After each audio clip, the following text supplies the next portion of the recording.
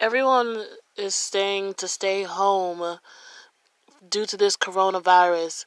But what about those individuals that still have to go to work, such as healthcare workers and other places that are still open for business? What do those individuals do? We continue to wash our hands and use sanitizer, and we wear a face mask. But is that really protecting us?